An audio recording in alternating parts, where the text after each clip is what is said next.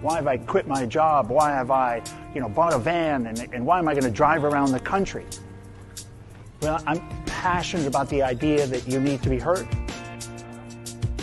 And I want to stitch these stories together across the states. We're going to find the commonalities.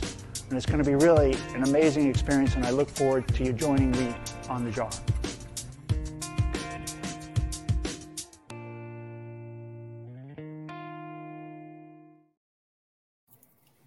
Hello, everybody. Welcome back to Mental Health Today, sponsored by the JAR Foundation. My name is Ken Stearns, and I'm the host of this podcast. And this is all about finding people in the mental health space or people on the mental health journey and hearing their stories and really highlighting some of the good stuff that's happening in the mental health space today, and talking to people, really innovators and educators, policymakers, financiers, anybody that's in this battlefield of trying to help solve this mental health crisis that we've got going on. And today we've got Jen Padron with us. Hi, Jen. Hey. Welcome. And, after a few little technical difficulties, little timing, challenges, no problem. Here we are. Jen, welcome to the show. Thanks for being a guest. Thanks for thinking of me, and thanks for inviting me. I appreciate being here. Yeah, absolutely. Why don't you share with the audience a little bit about your work, what you're doing today in the space, a little bit about who's Jen in relationship to the mental health journey. Sure. Thanks, Ken. Well, I live in DeKalb County, which is near Atlanta. I live in the Atlanta metro in Georgia. Yeah. And I've been in Georgia now for, since about 2012. I came here doing mobile crisis intervention. I've done crisis. I've done as a certified peer specialist in the state of Georgia with the Georgia Mental Health Consumer Network. I've been a peer since 2014. And so a lot of my life has pretty much been delineated and determined by my peer support, my peer work. I'm a certified peer specialist. I'm getting my MSW on May the 6th, so I can do social work. And at that point, I'm just waiting very anxiously to get the paper and the transcripts into these places so I can, move forward. Being a peer is a tough thing. Being a certified peer specialist in the U.S. is tough. And one of the reasons why I decided to opt to pursue social work now, in addition to being a peer, is because I want to be able to do more. I've just really felt like I've been ornamental as a peer in mobile crisis intervention or in the psychiatric inpatient facilities, where I the peer, I guess, is great for peer support, talking to a person that may be in crisis or having a really terrific day. But there's only so much that we can do. And so I decided to just go and do the schooling, and I've completed about 4 years now. And so I get I'm conferred on the 6th. I can't wait. Oh, that's and what does a peer do exactly for maybe some people listening and they're not familiar with that? A peer is a person who with lived experience. I live with the mental health experience. I have long-term recovery and mental health recovery as well as in substance use.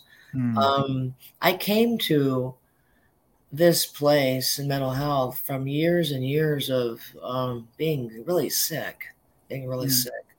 I unfortunately, mental health, one diagnosis in particular, which I'm kind of unsure about whether even to mention, but bipolar disorder runs on my father's side, with the males actually in my family.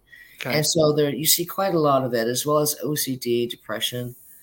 A lot of my father and my 3 uncles were all in the Vietnam War in service.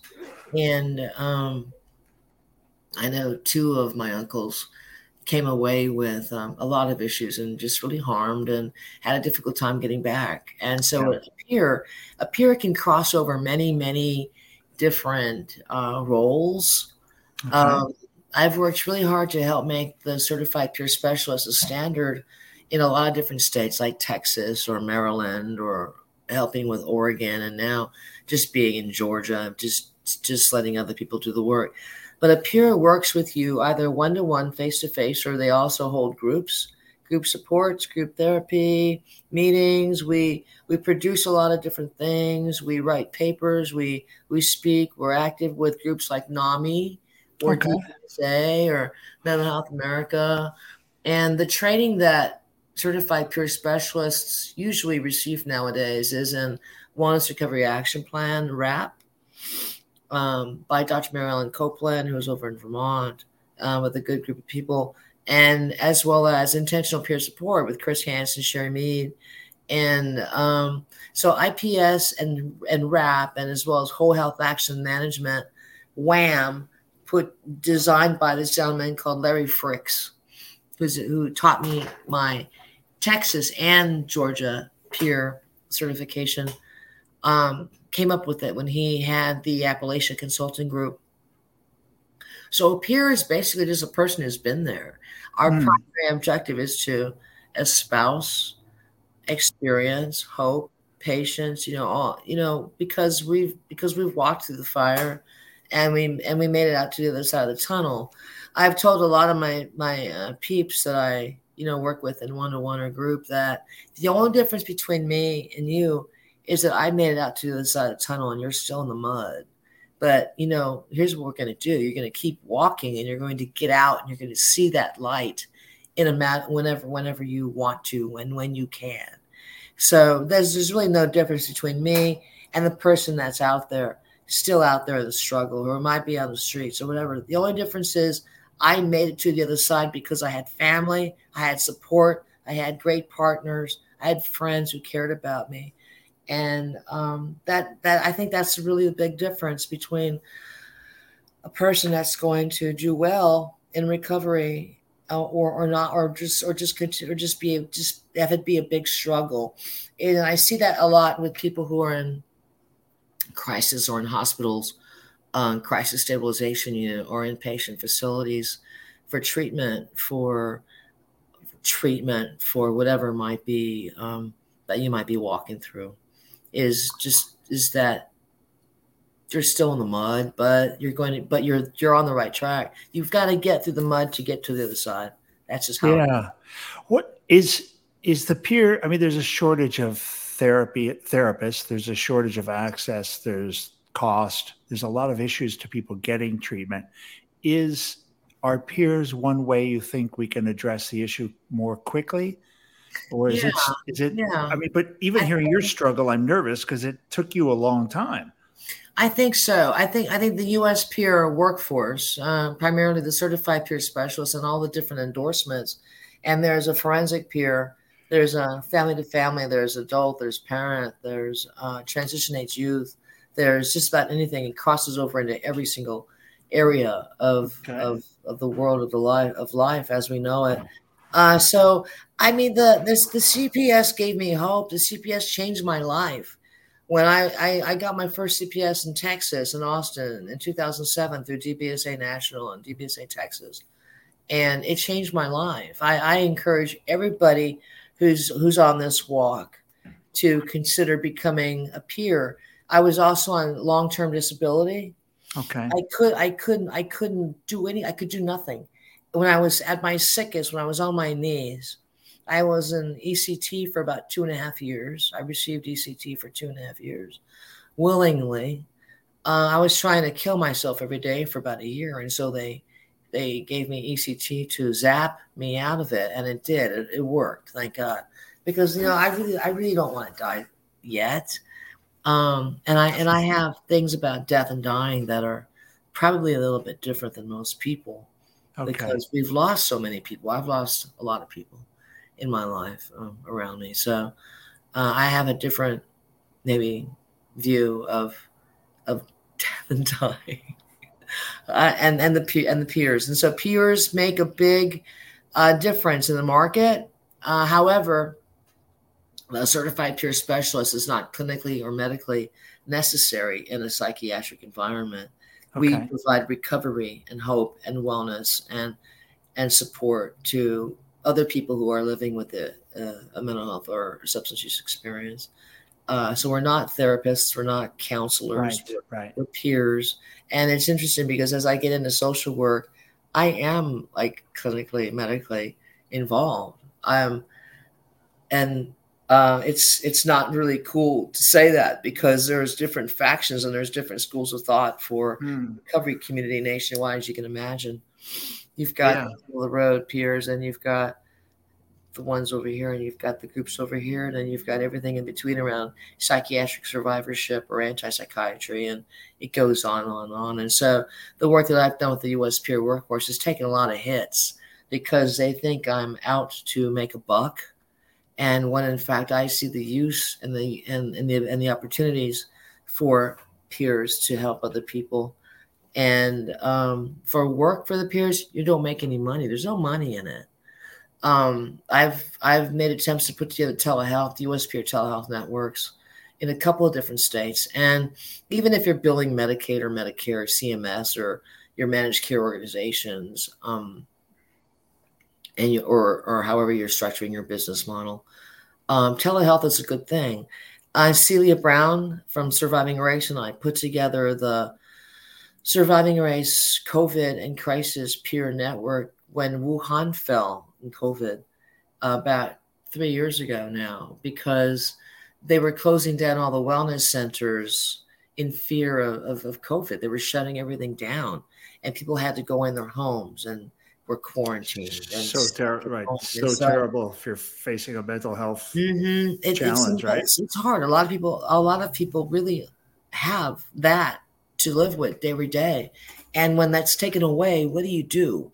And so we put together programming with a bunch of other volunteer peers nationwide, and we got a sponsor to pay for our use for Hmm. one-to-ones, for group supports, as well as webinars. And we did it for 2 years. And I like to think that we set the mold for a lot of people, Yeah. a lot of the mental health groups, a lot of the peer-based groups, in that we were the first people to actually put programming and use Zoom and use web and WebEx and anything that we could do Ah. to help alleviate the pain and the despair of social and community isolation from COVID. It was horrible. It still is horrible. So we did that the last 3 years, and of course I did a lot of my artwork with it because that's our as a national coalition, which is not an LLC or a nonprofit. We're just a membership group. We've of about maybe 3,000 people now. We've grown a little bit. Um, we don't have any money. We don't raise money, but what we do is we affect change on issues around mental health and living as a peer. And what I like to do is work around health disparities and inequities, especially Hmm. for people who are of color, for BIPOC individuals. BIPOC is Black, Indigenous, people of color. And one thing that I've seen the most working as a peer in the hospitals is that BIPOC men and women are typically the ones that are receiving the most highest acute DSM diagnoses. And I have some ideas to that, why that's happening. So that's kind of where I've gone with my work. Started off in mental health and then peerness and moving on into social work. And now I'm looking at ways that can help a lot of people in a big way, In a bigger way. like what you're doing, basically. Help put the message and the information out, and people can access it if they want. Yes. Yeah. Yeah. Try to And start it getting makes a that big, reservoir. yeah, it helps, I think. Um, so yeah, and I got to review my first article with this journal on health disparities, which is kind of cool.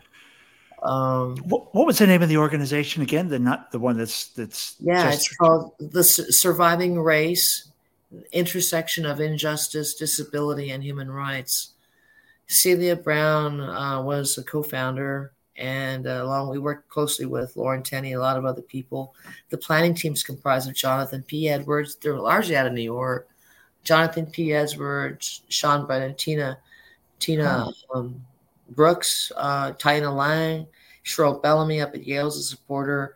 And so one of the things that we focused our attention on for the last year and a half was to produce the dialogues and retreat in Savannah, because it was a dream of Celia to meet in Savannah. And so, we worked really hard to get that going, and she got her dream before she died. So that was a good thing. That's pretty good. Yeah.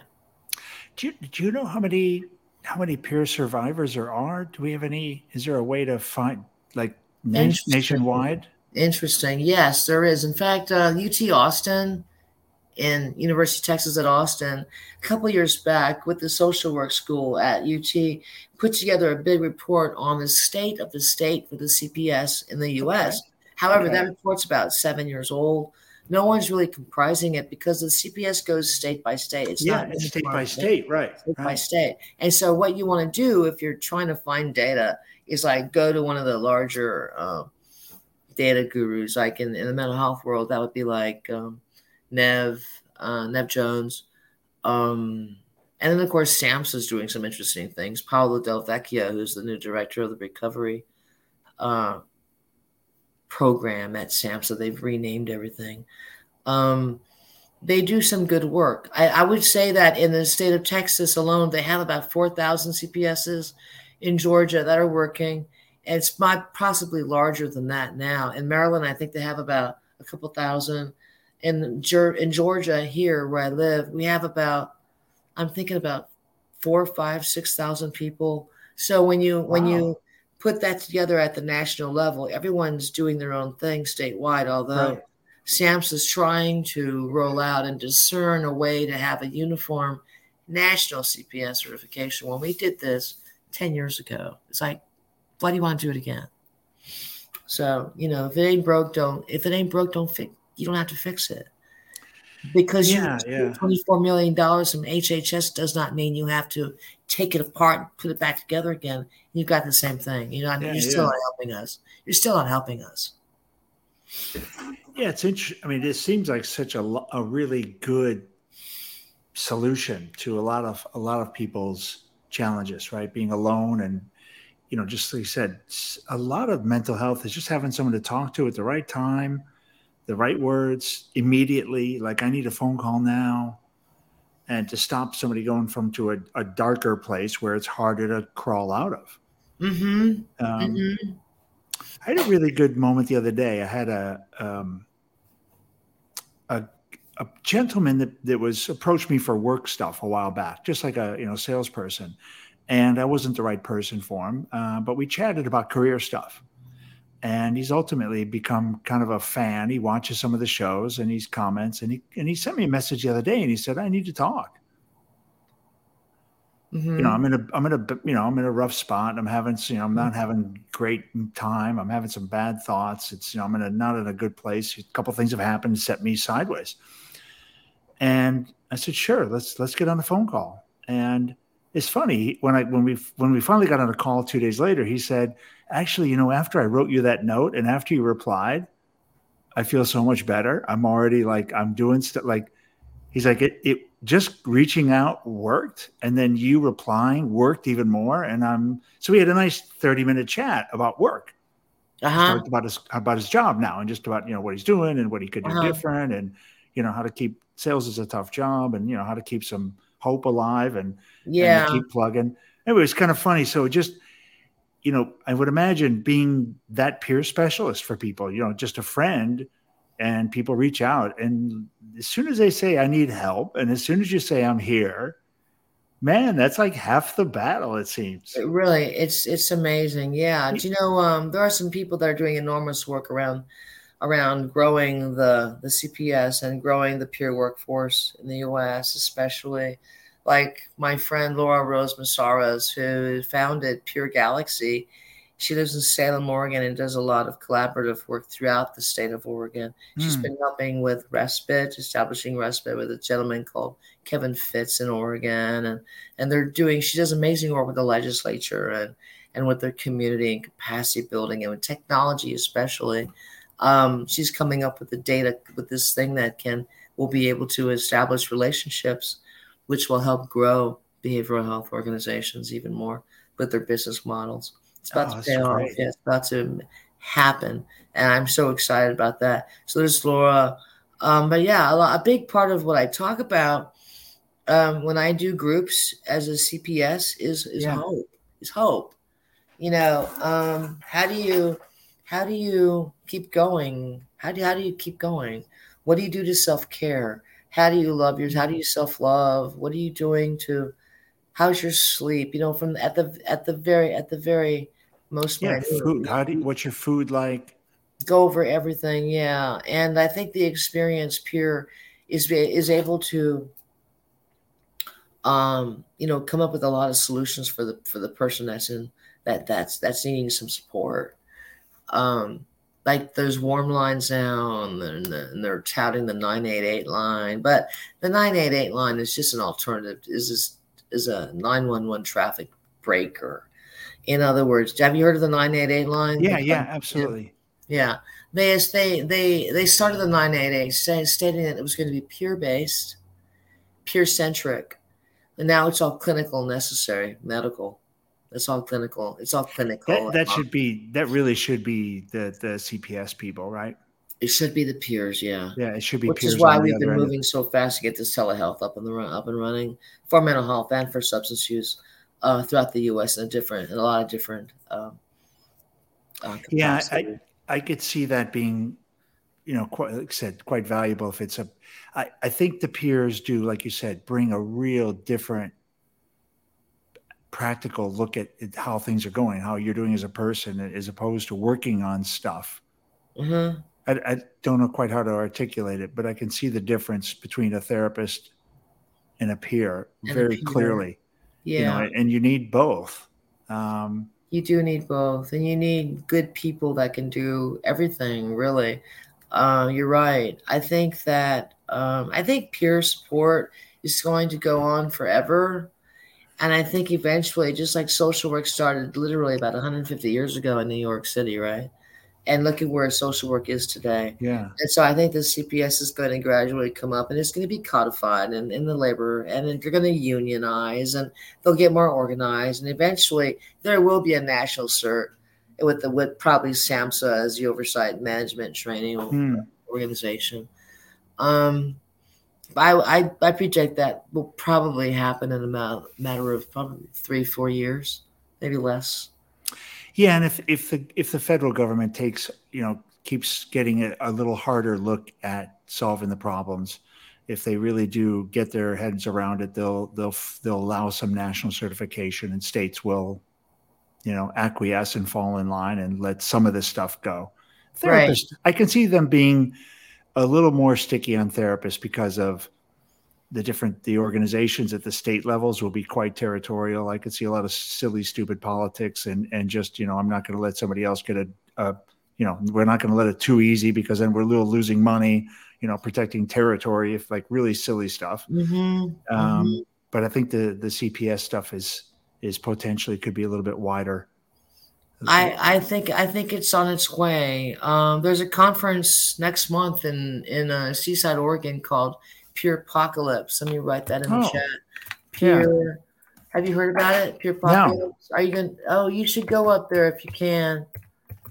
They're going to have over. I think at this point they have about 1,100 people that are going to be there. Which is the largest Wow. peer-based conference that's met post-COVID in so long. It's also the 10th anniversary of Pure Apocalypse, and it was started out of MHAA, Mental Health America, Oregon, and this group called PureLink, which is phased out because of the grant. It's phased out, but Pure Apocalypse is largely a peer-based conference Okay. meeting, and it's in Seaside, Oregon, and it's May the 8th through the 11th in Seaside, Oregon. And if you're interested, you would check out, you can just Google Pure Apocalypse Conference. And they have the program put together. My friend Bronwyn Franklin is receiving the National Peer Award this year. Oh, that's cool. Yeah, there's a woman in Oregon who's receiving the state CPS Peer of the Year. I don't I don't know what her name is. I think it's Roberta, I think, but don't count me on it. And they both do outstanding work. So I'm hoping to get up there, although I might not be able to because I'm teaching and Yeah. getting into testing at the end of the year in May. And I've been trying to raise money so that I can get there. They had a slew of money in Oregon for scholarships for Peer Apocalypse. However, you needed to be a state A resident state yeah, yeah, state to license. qualify Yeah. for it. And so I've Fair been enough. raising money on my own. I've asked my university, and hopefully they'll be able to help me. And I don't know. I mean, if I'm able to go, I'll go. If not, I don't know. I miss a whole week of work, and unfortunately, that's during testing, the GMAS testing in Georgia. Yeah, I mean, I May don't seems know. like the timing seems very poor. You wait another month and you've got summer, and teach all these so many peers that work during during school. I'm sure there's a lot of people who are teachers and peers. It's got to be probably a cross pollination. I would assume so. Because it's all service, and Yeah, yeah. it's all about giving back. And it's kind of a heady thing these days because I'm getting paid what I'm worth now, as opposed to getting paid 18, $15 an hour working as a peer. $15 an hour in Atlanta is not going to pay the bills. You'll barely be able to afford your rent. You'll be going to get food elsewhere because the Yeah. certified peer specialist just doesn't command a sustainable level of income for people who are doing No. the work. And they assume that because most peers are mental health consumers, in other words, people living with the shared experience who are living on SSDI and who may or may not be afraid of losing their disability benefits. So they cut the average hourly rate down, way down, Oh, that's and, brutal. and people are afraid to work beyond a certain number of Yeah, yeah, hours, or they'll lose their SSDI, yeah. which is what's supporting them currently. And so there's a lot of things that we can change. For instance, I'm interviewing for social work jobs as a traveling social worker in Oakland, California. They want to pay me $84 an hour. So I went from $18 an hour as a peer to $81 an hour as a social worker. Do you see the difference? That makes no sense. And I'm basically going to be doing the same thing in there, and they're interested in me because of my experience and because of the work that I've done as a peer and also as a person and through Is social it? work as Yeah, well. yeah. And you've So there's a lot that needs to be done. There was this gentleman that did a couple of studies. Nev Jones has done quite a few studies on the CPS and quantified quality of life, physical quality of life. How do you sustain a CPS? Well, I've come up with a lot of different ideas, but I get shot down, and there's a lot of what's called peer guerrillaism when your own peers are coming at you from behind and shooting at your back because they don't like what you're doing with peer supports, right? So there's that too. There's all sorts of stuff you could possibly imagine happening in the peer world. It's happening. Yeah, and I mean, it's just like any other group of Like people, everything right? else, right? Yeah, you get a bunch of people together, and there's going to be a bunch of, there's going to be some people who are just stupid, and some people, a lot of people trying to do the right things, and it just takes a few idiots to get in the way. It seems right at times. It's like high Yeah. school stuff, right? It's like It is. it's It does seem like high school, and yeah. I don't like that kind of behavior. It makes me feel gross. I don't like to engage, and I I certainly don't. know. I don't support it, and I certainly try not to I like that. I don't support encourage this. it. I don't support high school. Yeah, high school behavior. It is really obnoxious. No, I Especially mean, when you're trying to do good stuff for people, and everybody can get their head around that, and then but people still feel obliged to act foolish. I think people forget to be kind. I People think forget people to be forget kind. that the easiest thing that we can do is just be kind and nice to one another, really. And remember, oh yeah, I was there. I remember what that was like. And so many people are going through something. I mean, it's the people standing in line. This is one of my, for sure comments that everybody around you has been through something, and a lot of people around you are dealing with something. So be kind, be gracious, give people some grace, especially yourself. Yeah, exactly. Be graceful, and that's the toughest thing to do. Is to be patient, and when someone is maybe doing something to, I don't know, harm you or take your money away from the county or from the state or whatever, trying to get your contracts or whatever. I mean, that does happen quite frequently. There's a lot of, there's only so much money, There's especially only during so much COVID. money. There's only so much money, but there's a lot of mental health money. There's a lot of mental health money.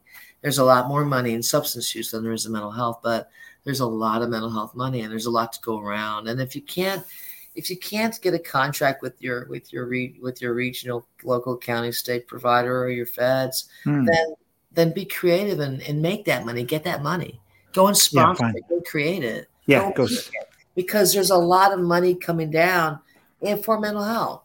Yeah. And so I don't believe it when someone says, "Oh, I can't afford it." No. I'm not going to buy it, because I can go out in the streets and I can raise $2,000 for an event in Savannah in 5 minutes, and there's a way that you can certainly help figure out what's going on for you as well. I don't buy it. I just don't. Maybe it's because I just don't take no for an answer. Yeah, you might be you might be cut a little bit different. Maybe, yeah, I don't know, but maybe I just nicer. But there's that, and I love being a peer. And people say, "Oh, you're going to be a social worker. You sold out." And my answer is no. I didn't sell out. I'll be able to do a lot more. Yeah. To help more people in a different, bigger way than I ever could as a CPS. Because as a CPS, you're pretty much got your hands tied with what you can and can't do.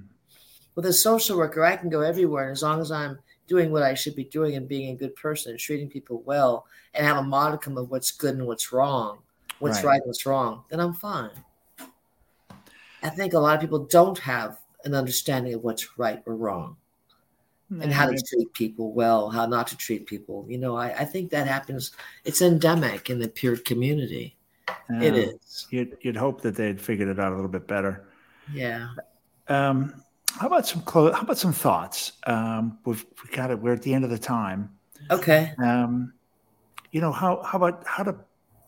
trying to think of a good prompt for closing thoughts, and maybe it's more about what you're going to do. Maybe just a little bit closing. What are you going to do in the next few months? What's it look like? Oh, sure. Well, I'm teaching elementary school, special education grades 3, 4, and 5. And I'm trying to get a teaching contract for 23, 24. And at the same time, I will continue to work in social work and peer stuff. And so that's basically my year. I'd like to get to Peer Apocalypse. I don't know if I'm going to be able to because of the tests here in Georgia for. Yeah. You got to do your first job. So I don't really have a whole lot of plans. I'd like to see what I can do to improve my health, my diet. I'm working on sleep in a really big way, and to increase my circle. I moved here to Atlanta, again, where I used to live, from Valdosta, where I was going to school for the School of Social Work. So I moved up here to join my girlfriend. And I don't know a whole lot of people up here. And so, I'll get more settled and keep plugging along, really. And try to figure out what we're going to do about surviving race and make sure that survives and sustains itself since Celia died. Those are the biggest things. I love it. I want to make sure I get as much. Maybe offline we'll chat about how to do some of that stuff and make sure I've got all that stuff in the notes, etc. Jen, thanks so much for sharing. It's really interesting. I learned quite a bit today, so that's kind of pretty helpful for me. And I've got some more. I think a better understanding about the certified peer specialists, and I think it's a real opportunity.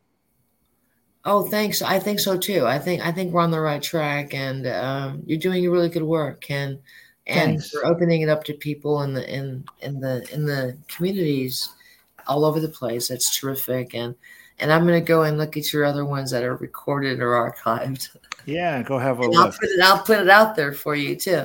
Yeah, this show will be live right after we're done. It'll be recorded on LinkedIn, and then we take about 7 or 10 days, and you should be also on Apple and Spotify, the typical kind of podcast. Wow, how cool is that? Yeah, we do the full show now. Thanks so much, Jen. Thank you, Ken. Take care. Yeah, don't go anywhere. I'll see you in the other room. Okay, and call me for. Yeah, loose, baby. We're about to go and make this vessel with these great professionals in public glass. We're not part of the community, but we're from the outer family of glass blowing. Yeah, we're going to go make a magical giant jar with optic lenses so that if you turn it, it changes all the time. So if you change the way you look at things, the things you look at change.